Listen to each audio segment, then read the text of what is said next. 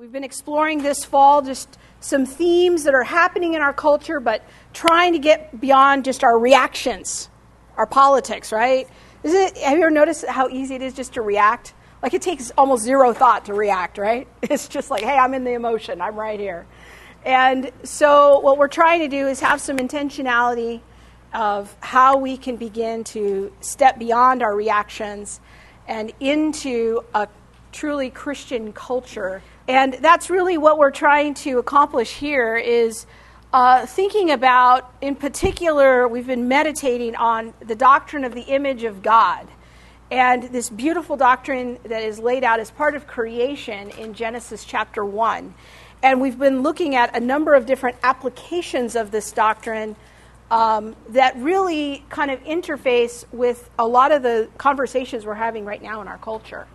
So we talked about human rights as really founded on a distinctly Judeo-Christian idea. So our question today are, as women as valuable as men? And as like simple of a question as this is, hopefully as we get into it, you're going to see that this is actually a very debated question from a global perspective.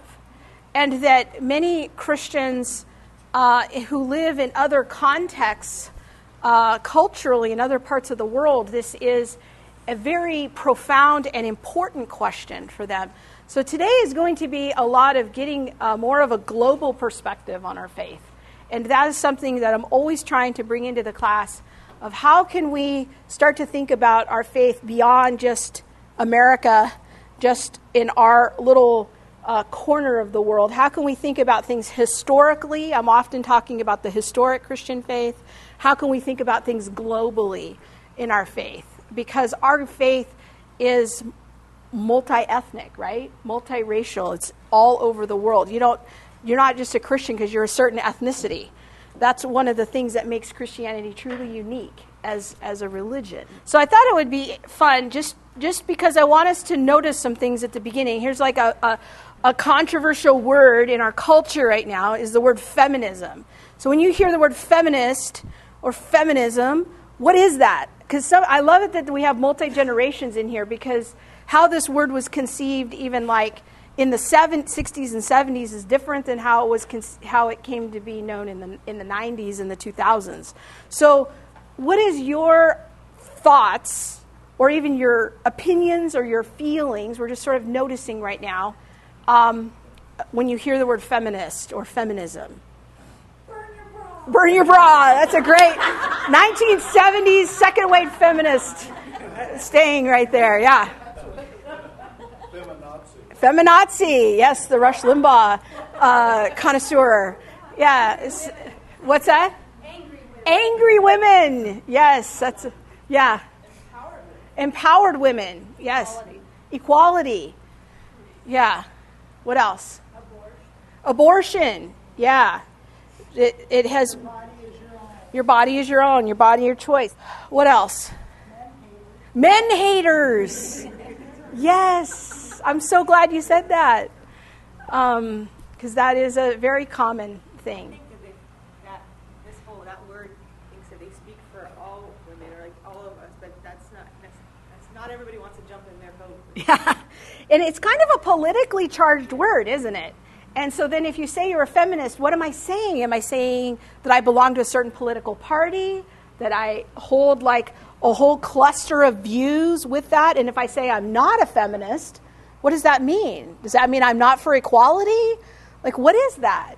Yeah, it just means you want equal pay for equal work. Yes, and that is, again, very kind of second wave feminism, 1960s, 1970s. The ERA, the Equal Rights Amendment that didn't pass, but that was a core component of that, of equal pay for equal work. Are those my children making that noise? No, okay. Yeah. This word has a long history, actually. Does anyone know kind of about where feminism comes from historically?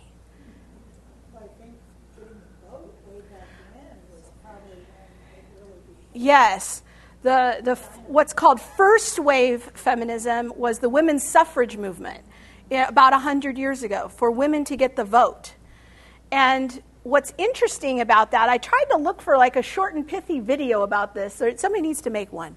But the women's suffrage movement 100 years ago actually had deep roots in Christianity and deep roots in this whole idea of women being created in the image of God. And in fact, it was a sister movement to the abolitionist movement of the Civil War.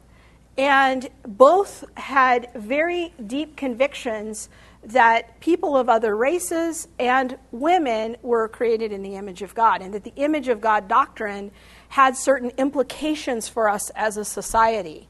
And so first wave feminism, the classical feminism, was really what gave rise to the women's suffrage movement and the ability for women to vote. Second wave feminism was kind of what happened in the 60s and the 70s. The abortion, burning your bra, free sex, the kind of sexual revolution is what it came to be associated with. And there's some other interesting parts of that. I'm being grossly general right now. And then third wave feminism is sort of what happened in the 90s. This is a hard word because there's some parts of it that I really kind of am sympathetic to. There's some aspects of it that I'm very sympathetic to. And then there's other parts of it I'm not sure I'm totally comfortable with that, you know? And I like your comment earlier is like, I don't know if all these women speak for me. Right. You know, that's a tension, right? And so when we think about the politics of feminism, I want us hopefully today to maybe take a step back and think like, okay, I'm not going to have a knee-jerk reaction to the politics of the word. And we're going to try to look at it more from the biblical side and from the Christian worldview side, okay? So I'm just kind of trying to get some of our assumptions there out on the table. So last week we introduced this paradigm of creation, fall, redemption, glorification. You remember that? And we explored all of that when it comes to work. We talked about how work was complicated by the fall. Work was part of the creation. I think like one or two of you remember that. Okay, good. So we're going to revisit this paradigm because I'm hoping this will stay with you. So we're going to start once again in Genesis chapter 1. So God created human beings in his own image. In the image of God, he created them. Male and female, he created them. And again, we see in Genesis chapter 5, this is the written account of the descendants of Adam. When God created human beings, he made them to be like himself. He created them male and female, and he blessed them and called them human.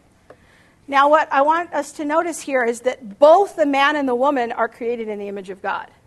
It's not that God created the man first, and then he created the woman as sort of this afterthought, and then she sort of got the image of God from him kind of as afterthought. That's not how that happened.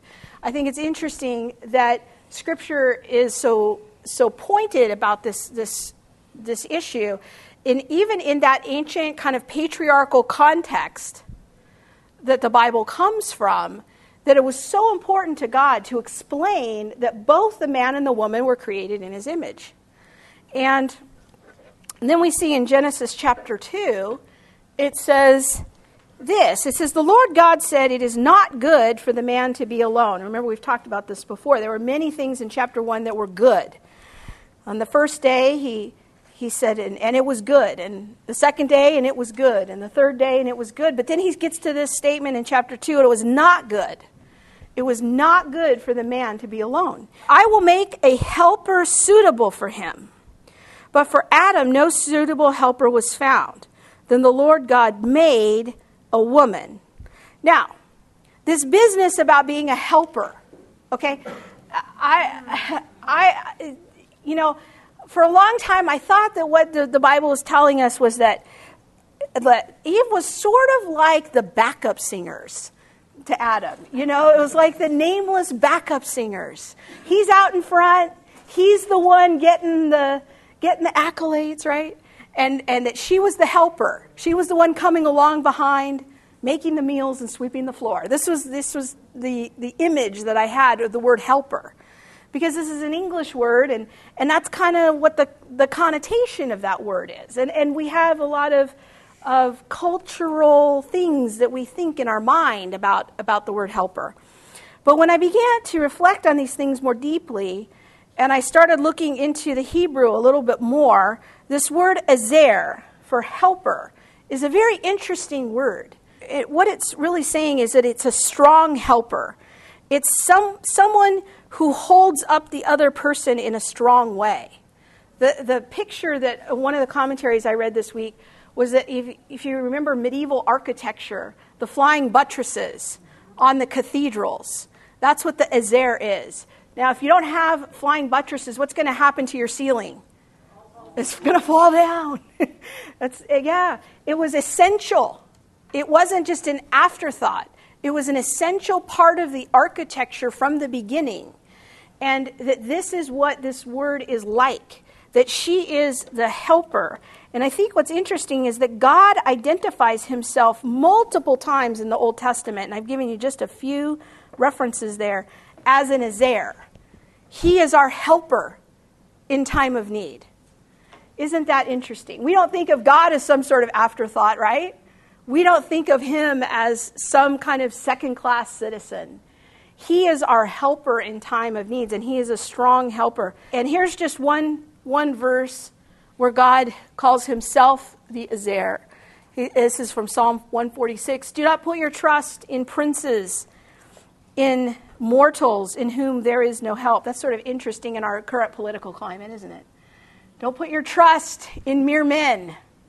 Don't put your trust in kings or presidents, in whom there is no help. Happy are those whose help is in the God of Jacob, whose hope is in the Lord their God, who made heaven and earth, the sea and all that is in them. The God of Jacob is our ezer. He is our helper. And ezer is not so much a role that we play for the women in the room. It is not so much a role or a season of life as a wife, as a mother, or as a worker. And ezer is more like a calling. It is more like our identity. It is that stable part of us that God has created in us. It's our purpose. This is what this word is telling us. And I think so often the idea, the English word ezer, has been interpreted to mean a role of wife or mother, and that's where we get our value, is as a wife or mother. Well, then what do you tell a single woman? Or a divorced woman who's never had children? Is she less valuable in the eyes of God because she has no husband or no children? Not at all. Because the ezer is not a role. It's a calling. It's an identity. So when we think about this, just a few points on creation is that men and women are both created in the image of God. Both have equal dignity, value, and worth. And the woman is not a second-class citizen. She is a co-worker, a co-reigner, a co-laborer with the man. Did you notice that we've read this passage many times before, that chapter 1, the commission to conquer the earth, to go rule the earth and subdue it, is given to whom? Just the man? No, it's to the man and the woman. They're going to do it together. They're going to co-reign the planet together. They're going to co-labor together. And this is God's ideal from creation. I think what's interesting is when you notice the differences between chapter 1 and chapter 2. The chapter 1 is like so clear. It's like the big picture. Let me tell you the big picture of everything that's happening. That the man and the woman are both created in the image of God. And then chapter 2 kind of zooms in on day 6 and gives us more details of those events. But I think what it's doing is that it's telling us that not that she was an afterthought, but how necessary she was. That he couldn't do all of the tasks that God had given him to do by himself. She wasn't an afterthought, she was a necessity. That he couldn't do it alone. It was too much. And he needed her. But maybe he needed to foresee his need, that he needed her. So now let's talk about the fall. Because so far all I've depicted here is the ideal. God's ideal, right? But then something dreadful happens at the fall. The image of God remains after the fall, but is marred and defaced. He says to the woman, I will sharpen the pain of your pregnancy, and in pain you will give birth, and you will desire to control your husband, and he will rule over you. The consequence of the fall is that the male-female relationships become very complicated, don't they? And if we see that as a result of the fall, it's not God's design that our relationships between men and women become complicated. It's part of the fall. It's part of our sin as to why we have such a tough road ahead of us. This is, I think, a part of the curse, and that we as women sometimes want to control other people. I think I see this a lot in the. It's always going on. It's. Even little girls. We almost seem programmed to do this at times, but this is part of the difficulty. And I might even suggest that the relationships between men and women are complicated and not ideal because of the fall. And the women are trying to survive, and one of our survival instincts, I think, is to try to control. And the men are trying to subdue. And that is how it seems like what we're born into, this very complicated situation. And so at the fall, just as to review last week, we had this slide. The fall created alienation between God and humans. There were 3 consequences of the fall. God and humans, humans and each other, and that includes men and women, and then between humans and the earth that was designed to support them. And that number 3 was what we talked about last week, about work. So we live in the state of the fall. And so then between Genesis 3 and Revelation 21, relationships between men and women are corrupted, broken, and filled with people, again, capable of great beauty and great wretchedness, who both exploit each other. I mean, is that not a lot of the dynamics in our culture today? That the image of God is still in us after the fall. There's a part of us that still reflects the image of God. And wherever I see that, I can praise that.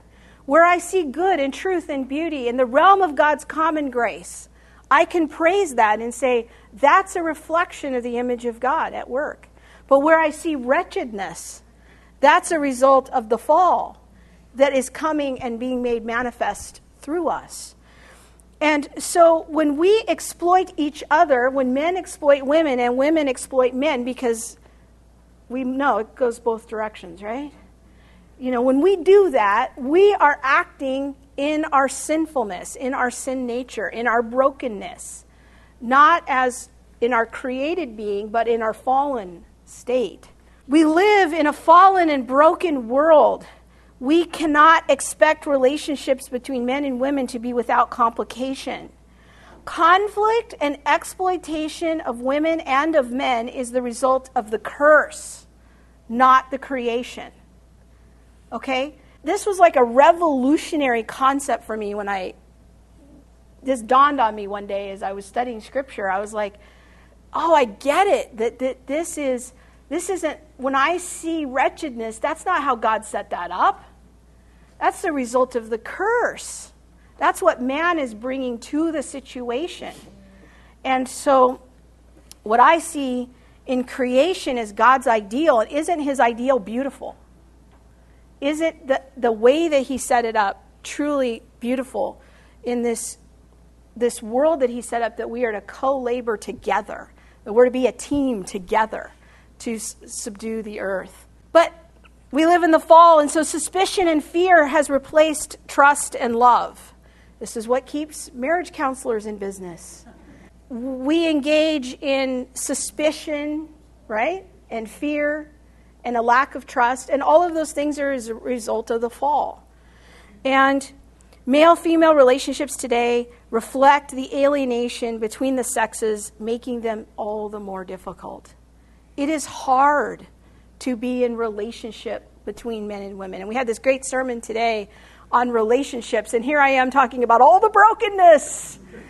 And I was thinking in the sermon today that 1 in 7 marriages have a current reality of domestic violence. 1 in 7. And most of those people in those marriages don't even realize they're in an abusive marriage. They think that what they're doing is normal. It's hard, but it's normal. And I talk to these women all the time in my prayer ministry. And one of the harder conversations I have to have with a woman sometimes is when I have to tell them, this isn't normal. This is not what the pastor's talking about up there, where we just have like kind of a difficult pattern of behavior, so let's sit down and talk about it. We'll go to some marriage counseling and we'll work on things. But 1 in 7 women in that auditorium this morning, I'm sitting there thinking, are probably in some kind of abusive marriage, and many of them do not even know it. This is the fall. This is the current reality of living in the fall and the state that we're in, because we're between Genesis 3 and Revelation 21. That's our part of the timeline where we are right now. And so then we go to redemption. Redemption is the third great movement of Scripture. It says in Romans 8:29, for those God foreknew, he also predestined to become conformed to the image of his Son, that he might be the firstborn among many brothers and sisters. So Jesus came, and part of what we receive in redemption is the ability to become conformed to his image. He is the great transformer of our sinful souls, right? That we want to come back into harmony with God, and that we want to become conformed to his image. And that becomes our great vision as Christians of what we want to be doing, is becoming more and more conformed, more and more transformed into his likeness. Jesus is the perfect representative for both men and women of the image of God, and that we are being made like him. See, and I think in the Christian vision of manhood and womanhood, the ideal person is Jesus. It's to aspire to his love. It's to aspire to be his disciple, if you will. And we want to become more conformed to him. It's not about our roles. And Jesus doesn't give us any commands about women, you need to wash the dishes, men, you need to mow the lawns, right? He says, no, this is what you need to be doing. You need to love your enemies. He doesn't say, women, love your enemies, but men, you can do whatever you want to your enemies. He doesn't say that, does he? He calls men and women alike to discipleship, to become conformed to the image of himself. Acts chapter 2. This is on Pentecost. It says, in the last days, God says, I will pour out my Spirit upon all people. Your sons and daughters will prophesy. Your young men will see visions, and your old men will dream dreams. In those days, I will pour out my Spirit even on my servants, men and women alike, and they will prophesy. Men and women both receive the Holy Spirit. All of the Holy Spirit. There's not like the women's portion and the men's portion of the Holy Spirit. You get the whole thing, right? And we are his people, and we become his temple. This is where he dwells, is in us. He doesn't dwell more in men than he does in women. He dwells in us both as his people. Holy Spirit dwells equally in both men and women. The Great Commission is for both men and women. Go, therefore, into all the earth and preach the gospel. He doesn't say, men, here's what you're up to.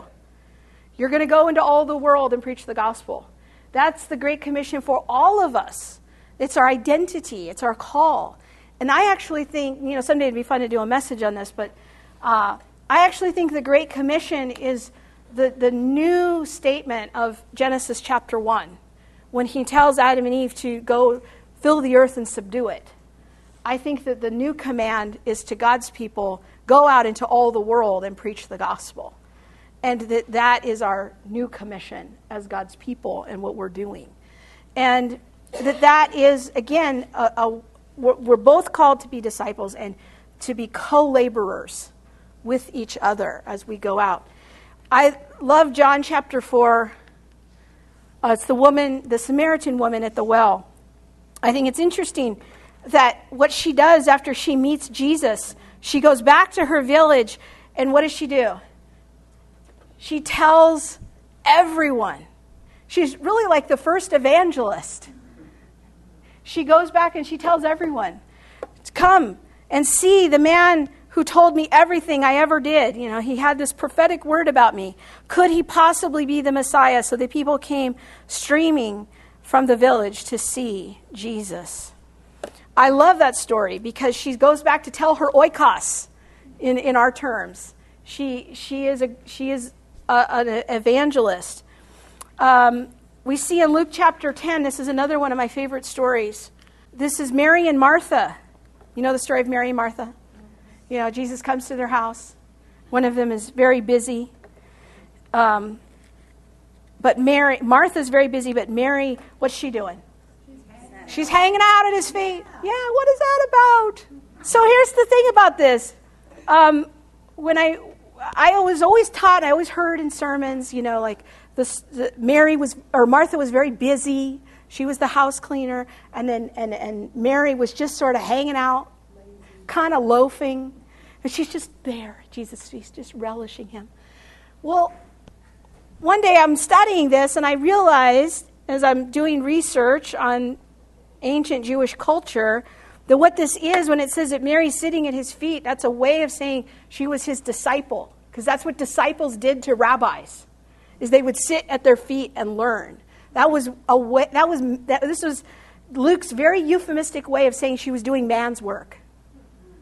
She was sitting at his feet as a disciple, like only men would be sitting at the feet of a rabbi.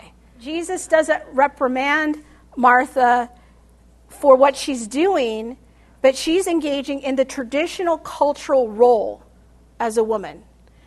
But he does say that Mary's way is more excellent because she is learning as a disciple.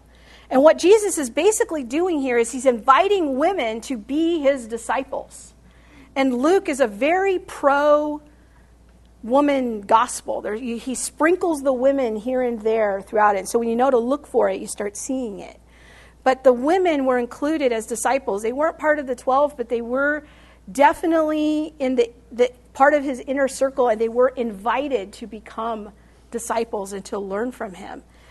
Also, have you ever noticed that the fruit of the Spirit ought to be manifest in the lives of both men and women? It doesn't say, here's the fruit for men, here's the fruit for women. That, kindness. Sometimes I have a video on my YouTube channel about, like, attributes of men and women.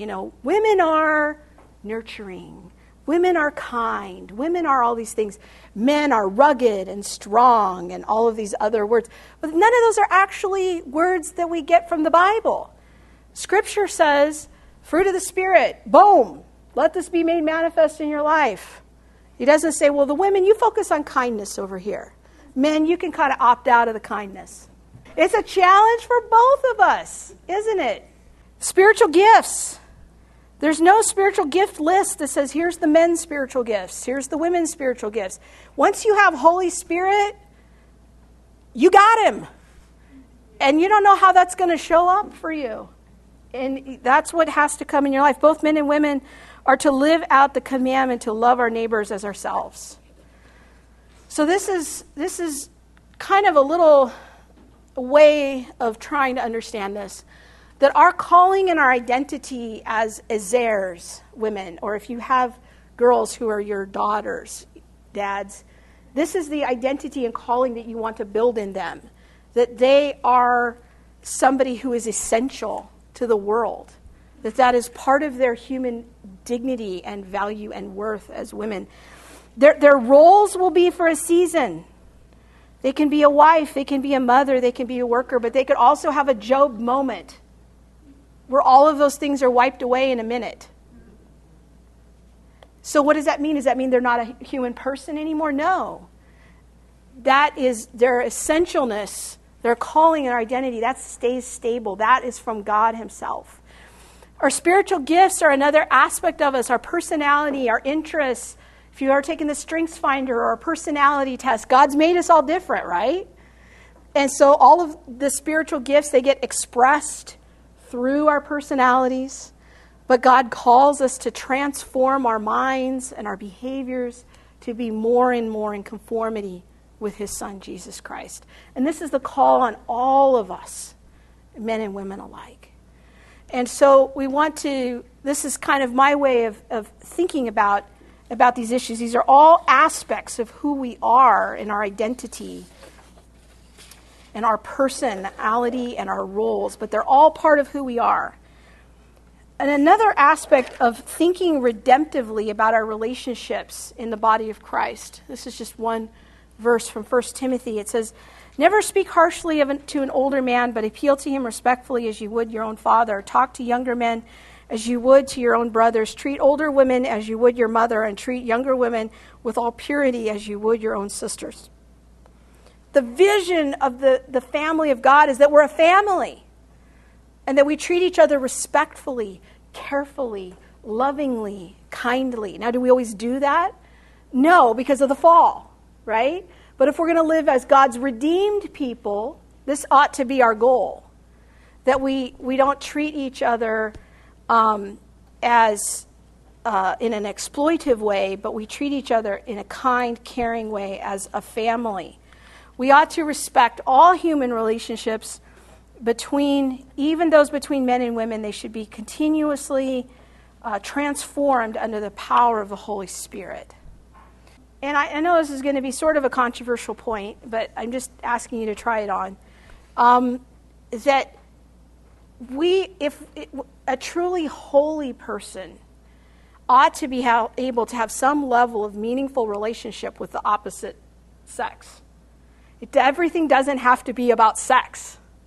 When we think about a fear of, I can't have a relationship with a man that's a friendship, to me, I'm only thinking of that under the paradigm of the fall. But under the power of the Holy Spirit, there has to at least be the possibility that I can have some kind of meaningful friendships with a man, with a peer. And there's been moments in my life where I've needed that. There were some moments in my life where my marriage was in big trouble. And one of my coworkers was just so kind to me, occasionally praying with me and just encouraging me to keep standing for my marriage. And he was a man. And that was a redeemed relationship. It doesn't have to result in sexual exploitation. And if we have that mindset that it has to result in that, then we're thinking under the curse. We're thinking under the fall. We're not thinking, I'm powered by the Holy Spirit. This other man is empowered by the Holy Spirit. If we're both holy and we're both actively mature in the Lord and working toward transformation in the image of Christ, we should be able to have some kind of friendship with each other to encourage one another in the Lord. And I think that too often we think about our relationships only under the fall paradigm. And we have to, I think, at least try on the idea of how can I begin to think as a redeemed person.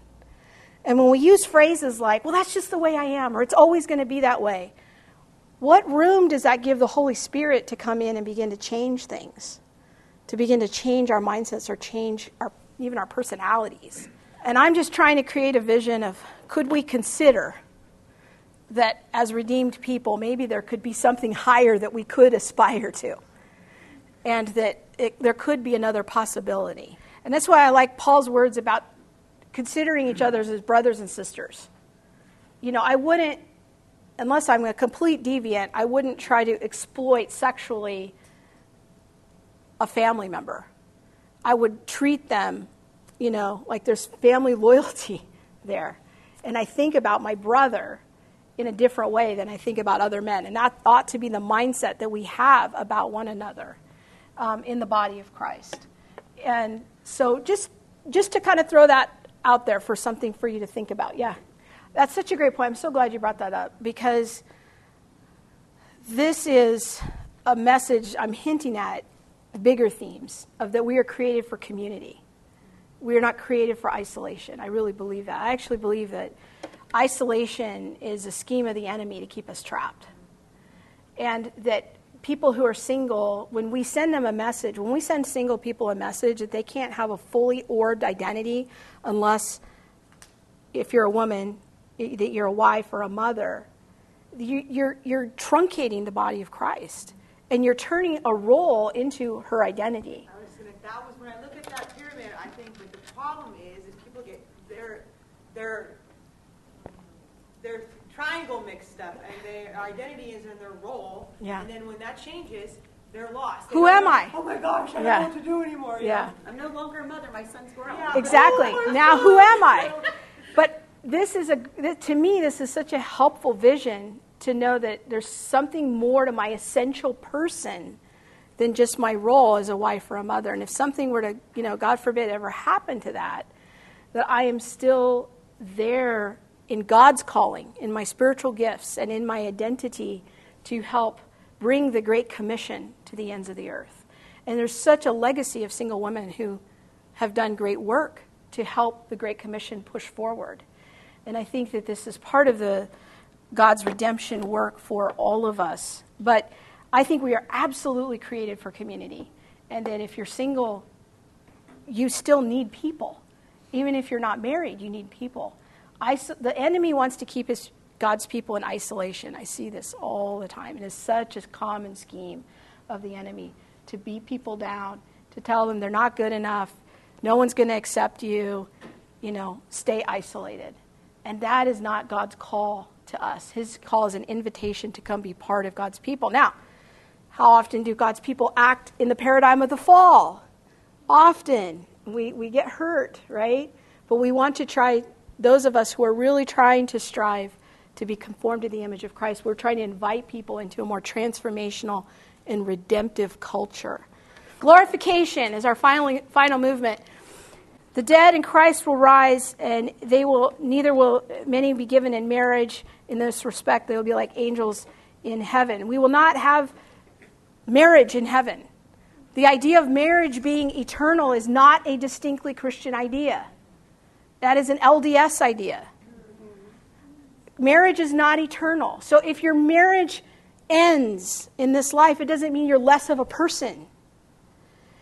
It's just that that's your current reality in this life. But in the new heavens and the new earth, marriage is not going to be a thing. I think the level of intimacy that we have in the new creation will potentially parallel what marriage should have been on earth in a truly redeemed state. But we don't often get there. And we know from Revelation 21 that in heaven there will be no more sorrow or crying or pain. So this tells me male-female relationships are going to be fantastic in the new creation. Because there's no more marriage counseling there. Yeah. You said a meaningful relationship with everyone as a redeemed person. Yeah. Not as a. I think having become an adult in the 60s, because I was a teenager in the 50s, and my mother she didn't work after she was married.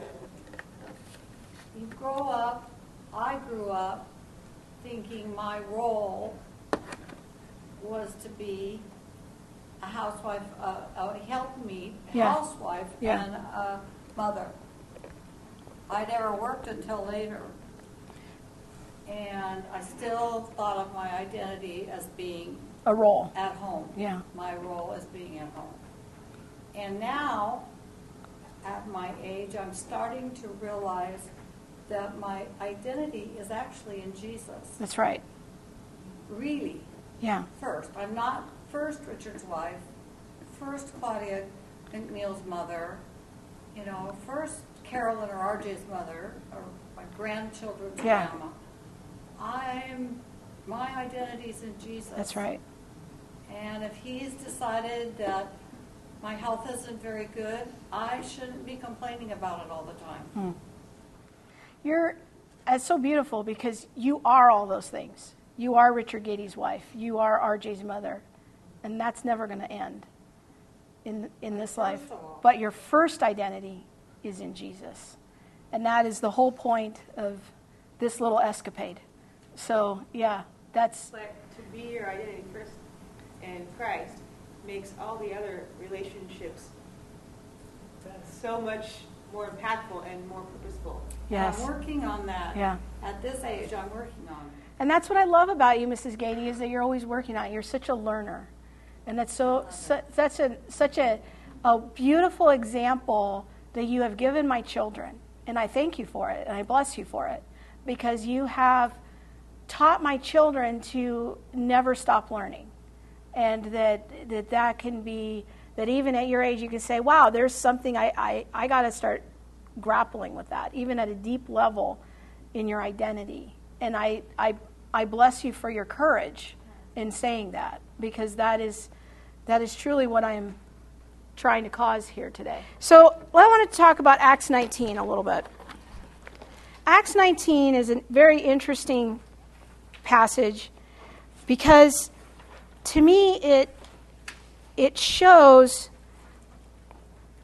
how disruptive the gospel ought to be to a culture. If the gospel is not being disruptive to a culture and the cultural values, the question we should be asking ourselves is, what happened? What is our gospel? And why is it not being disruptive? So Paul goes to Ephesus. And kind of starting around verse 23. It says, about that time there arose a great disturbance about the way, which is a euphemism for Christians. A silversmith named Demetrius, who made silver shrines of Artemis, brought in no little business for the craftsmen. In other words, he was very successful. He called them together along with the workmen in related trades and said, men, you know we receive a good income from this business. Verse 26. And you see and hear how this fellow Paul has convinced and led astray large numbers of people here in Ephesus and in practically the whole province of Asia. He says that man-made gods are not gods at all.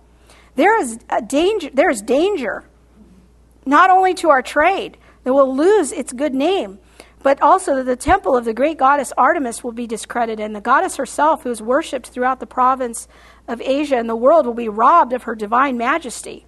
And when they all heard this, they were furious, and they began shouting, great is Artemis of the Ephesians. Soon the whole city was in an uproar. Paul seized Gaius and Aristarchus, Paul's traveling companions from Macedonia, and rushed as one man into the theater. Paul wanted to appear before the crowd, but the disciples would not let him.